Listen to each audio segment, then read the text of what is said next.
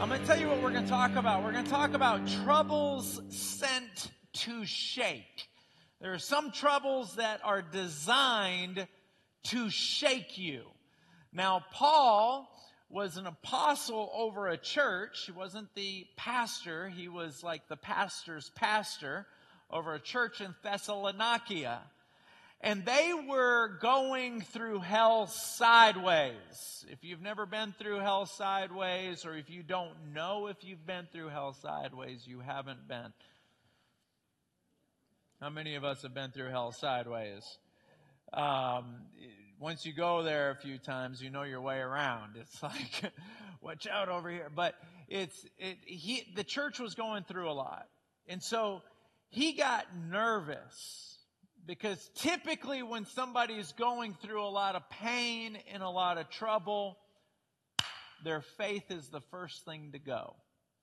Because they're backing up and they're saying, God, why are you letting this happen? They're saying, I've prayed and you haven't moved. How can you let this happen? So the first thing that happens is their faith gets shaken.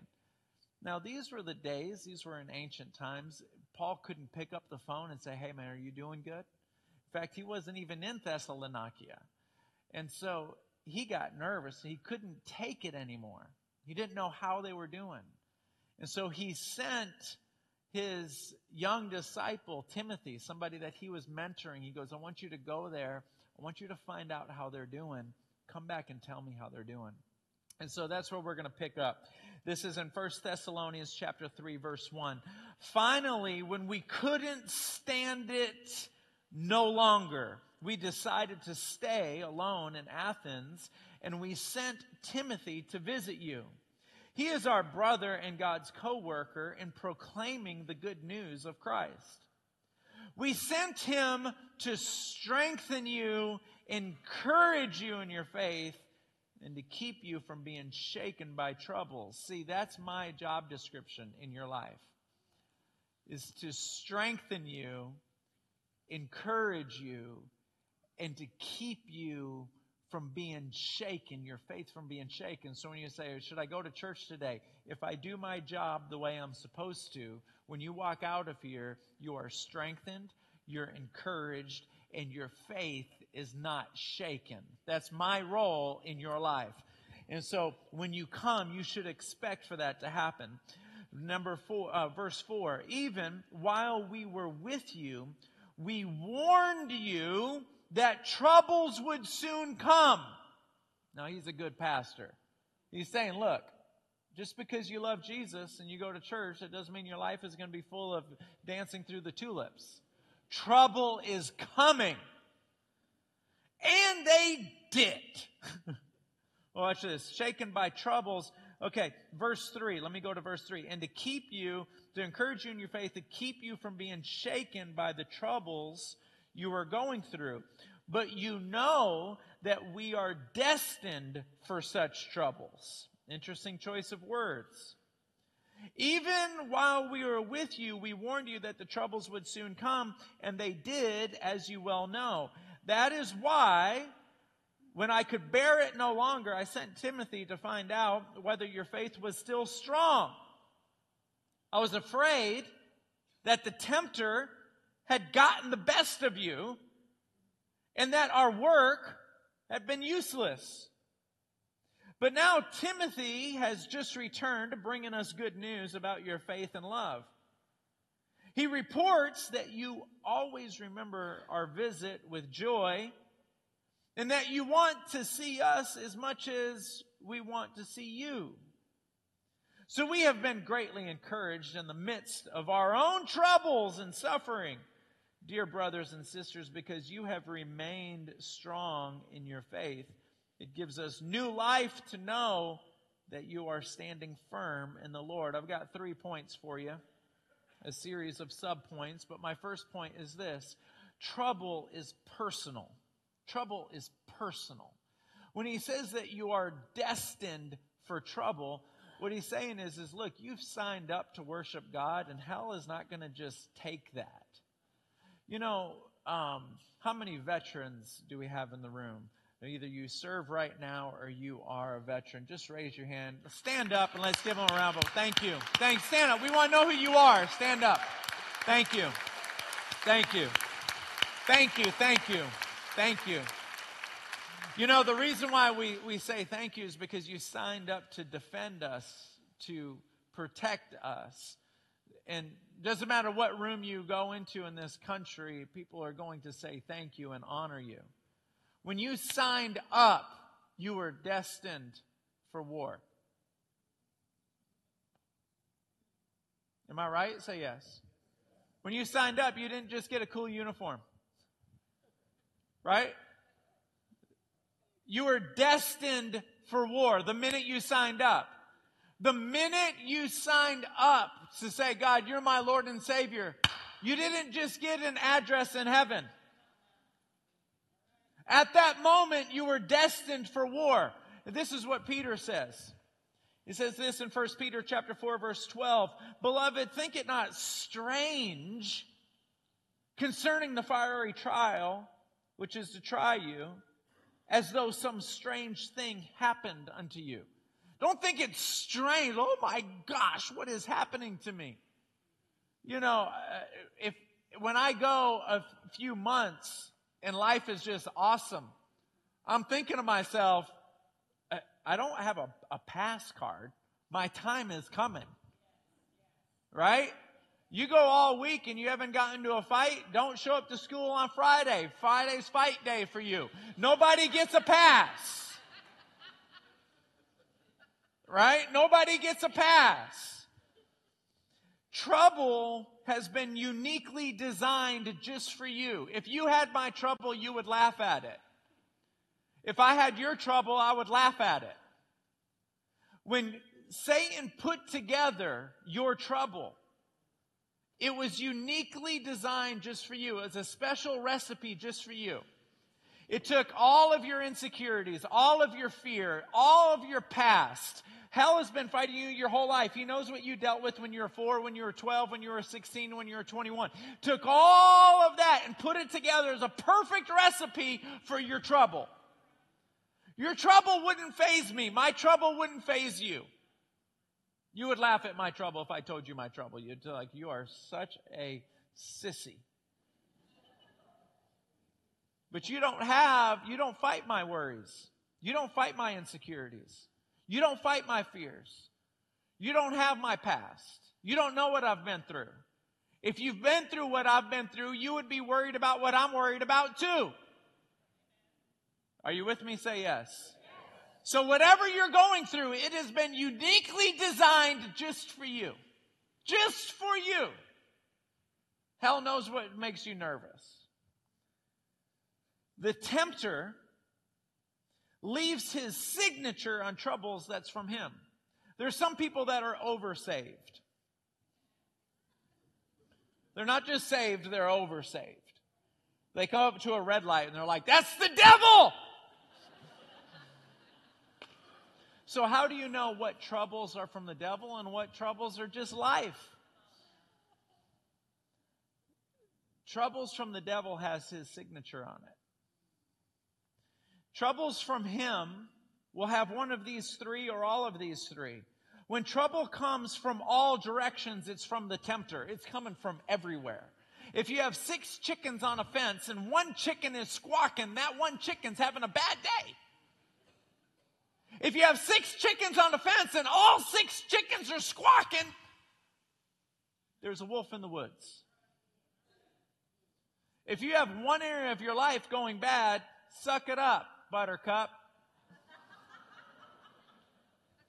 If you've got 3, 4, 5, 6, 7 different things going on all at the same time, hunker down, sweetheart. You're under attack.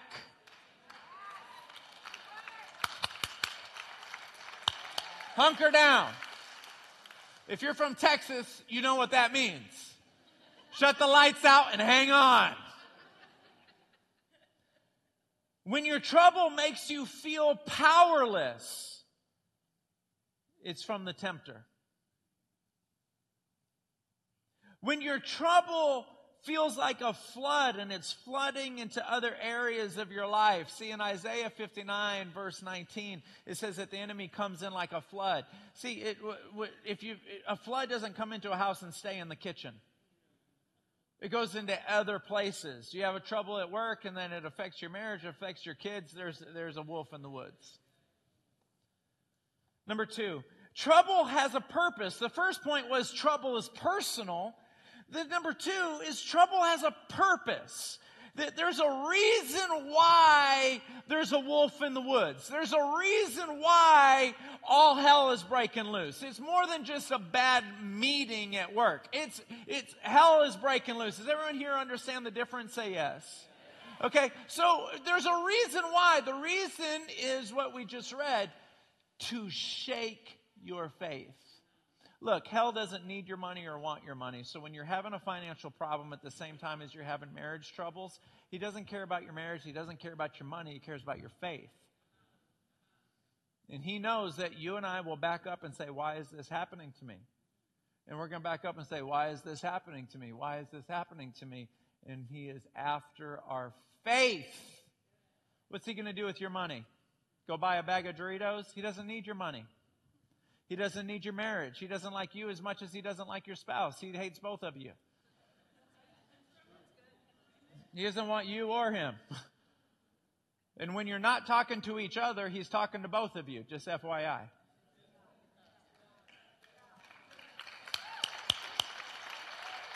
He's after your faith. There's a purpose for it. Number 3. Troubles offer options. When you're in the middle of trouble, don't say, I don't know what to do. You have 2 options and you know exactly what they are. You can slide or you can climb. You can slide or you can climb. When you slide, you're loosening your grip on faith and you're choosing to spiral down. Choosing to spiral down is like, give me the ice cream. Choosing to spiral down, give me a drink and keep the second one coming. I'm going to double fist this thing. Choosing to spiral down is when you blow up on somebody. Because when you blow up, you're yelling at somebody. For that split moment, you're numb to your problem. When you're pounding Bluebell, you are numb to your problem. We look for things to numb the pain that trouble is bringing. So you just kind of throw yourself into the spiral. People that break their diet do that. I already broke it once. Might as well give me the zingers, right? Give me the cinnamon bun, right? Just throw yourself into it. All hell's breaking loose anyway. Might as well just go ahead and get on Amazon and buy $500 worth of only God knows what. I don't need 14 slippers, but they're all cute, so... You just throw yourself into these things that numb us. And as we numb ourselves, we're self-destructing. Now we're sliding. And we've loosened our grip on faith. Or you can climb. That slide, climb is the exact opposite. You tighten your grip on faith and you fight for intimacy. And remember this, there's only 2 ways you can fight for intimacy. Number 1 is memorize a scripture. 1 verse will do it sometimes. You just need one good verse. Remember this. Trouble will always overwhelm you until you memorize Scripture. It's like the pool, swimming in a pool will always overwhelm you until you learn to swim. What Scripture does, praying cannot do. If it could, we wouldn't need Scripture. Number 2 is prayer.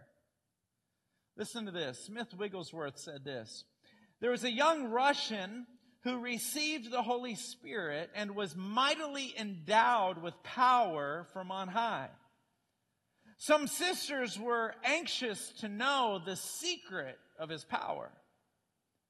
The secret of his power was continuous waiting upon God as the Holy Ghost filled him, it seemed as though every breath became a prayer. And so all his ministry was on an increasing line. See, in 1 Thessalonians 5:17, where it says, don't ever stop praying, you're always praying. You're never not praying. And I'll tell you this. When God crosses your mind in the middle of the day, he's inviting you into a moment. So when he crosses your mind, don't just leave that thought there. Your next breath, just make your breath a prayer. Even if it's just, I love you. That's it. I love you. And what you'll find is he'll cross your mind more often. You and I are sinful beings. So we don't naturally gravitate towards holiness. So when holy crosses our mind, it's him. It's not you thinking of him. It's him coming to you. So say something to him. The more you say something to him, the more he'll continue to come to your mind. And the more you talk to him, the more he'll talk to you, because prayer is a dialogue, not a monologue. And so when it says, don't ever stop praying, it doesn't mean don't ever stop talking. It means don't ever stop having a conversation. So when he crosses your mind, he's saying, let's have a conversation. It might be a short one, but let's have it. Somebody say, I got it. See, as we pursue him and pursue intimacy as a family, he recognizes that he's celebrated here, and he begins to move in special ways. And over the last couple months, as I've said it over and over again, people seem to get healed almost every single weekend.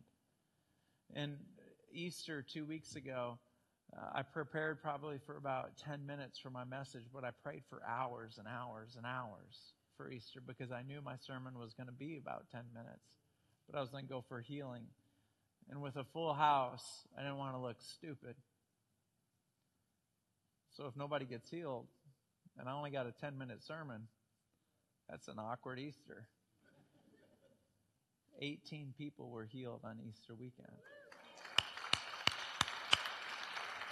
We had 18 people to choose from, because if you don't email us and tell us about your healing, you're not giving God glory that he deserves. We had 18 people to choose from, and we picked two because they're two totally different people and two totally different experiences. And the reason why we share so many testimonies here is there's power in a testimony. And it happens all the time when somebody's giving a testimony and someone else is just listening to their testimony. People get healed just listening to their testimony. And sometimes they're online and they email online and they say, I was just watching online. It happens every week. If it didn't happen every week, we wouldn't keep doing it. But God is using testimonies to heal people. And so I want Tess to come on up here, and I want Milton to come on up here. Would you give them a round of applause? They have two totally different experiences. And I just want to say, as they're giving their testimony, some of you can tell if you got healed because it's a pain in your bone, or you've got screws or something in your elbow and you can't move your elbow because you had surgery. Others of you wouldn't know if you got healed because you have to go to the doctors to find out if you got healed. Either the cancer's there or it's not there. And I've been praying against cancer for weeks, so I know that it's on the brink of breaking through. Somebody's going to be the first person in our church to get healed of cancer. Actually, the second, thank you very much. But I've been praying against autism. While these testimonies are going out, I'm believing there's children in the children's space. They're over there playing with Play-Doh, and they get healed. And so I want them to share their experience. And in one experience, you'll notice that they could actually feel a sensation, whereas another experience, they didn't feel anything. But Tessa, tell everybody your story. Okay, so I've been in pain for about 10 years, started in my shoulder, and it's been traveling and getting worse over the years. And I've tried a lot of things to help, doctors, alternative treatments, and at some point I just kind of gave up and began to get really depressed. And at 37 years old, I couldn't believe that I was going to be just in pain for the rest of my life. So watching what has been going on in our church, I so badly wanted to be healed, but I was too afraid to come forward, mostly out of fear of just being up in front of people, but also just I didn't want to be disappointed if it didn't happen for me. So Easter, things felt different when I came through the doors, and we were watching a video about what was going on in our church, and my elbow began to burn, and the rest of my body went cold. I started crying. I came up here, some of y'all were here, and I was just overtaken with emotion because it was actually happening for me.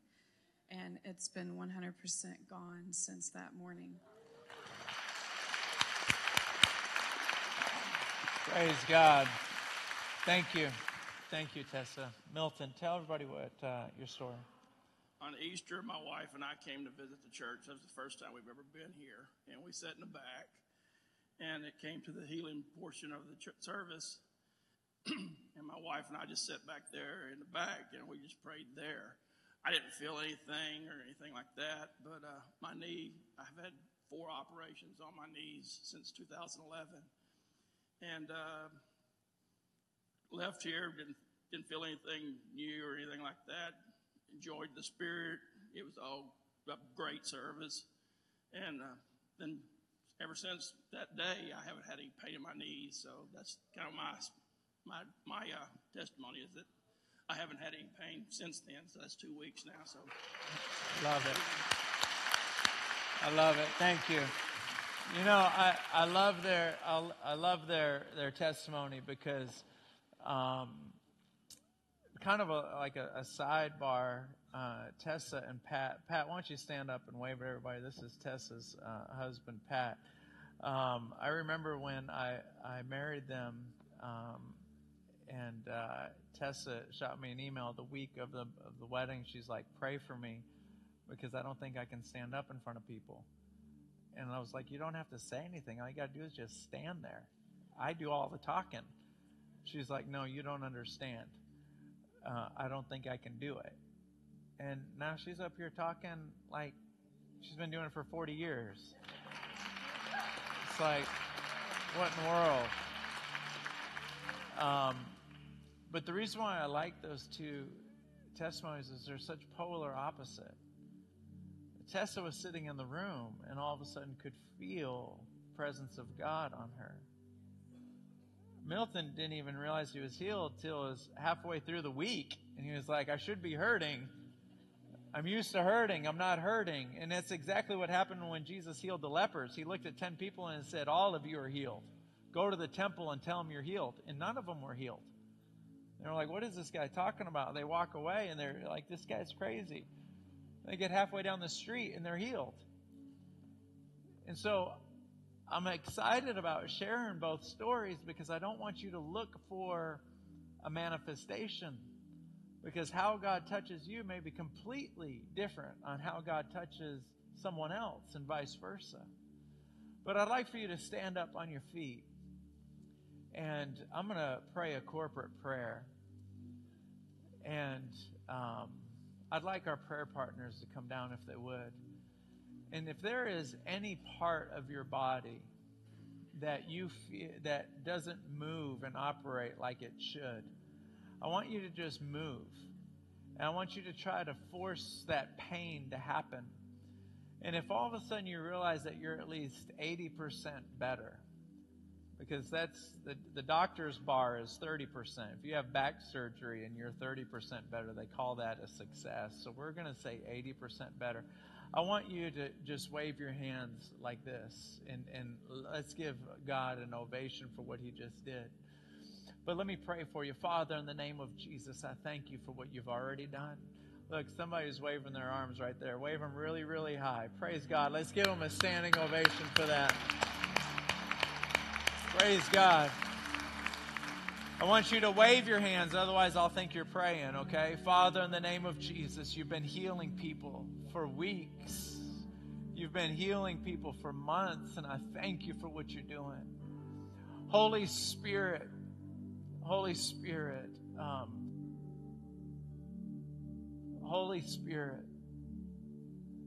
move in this room.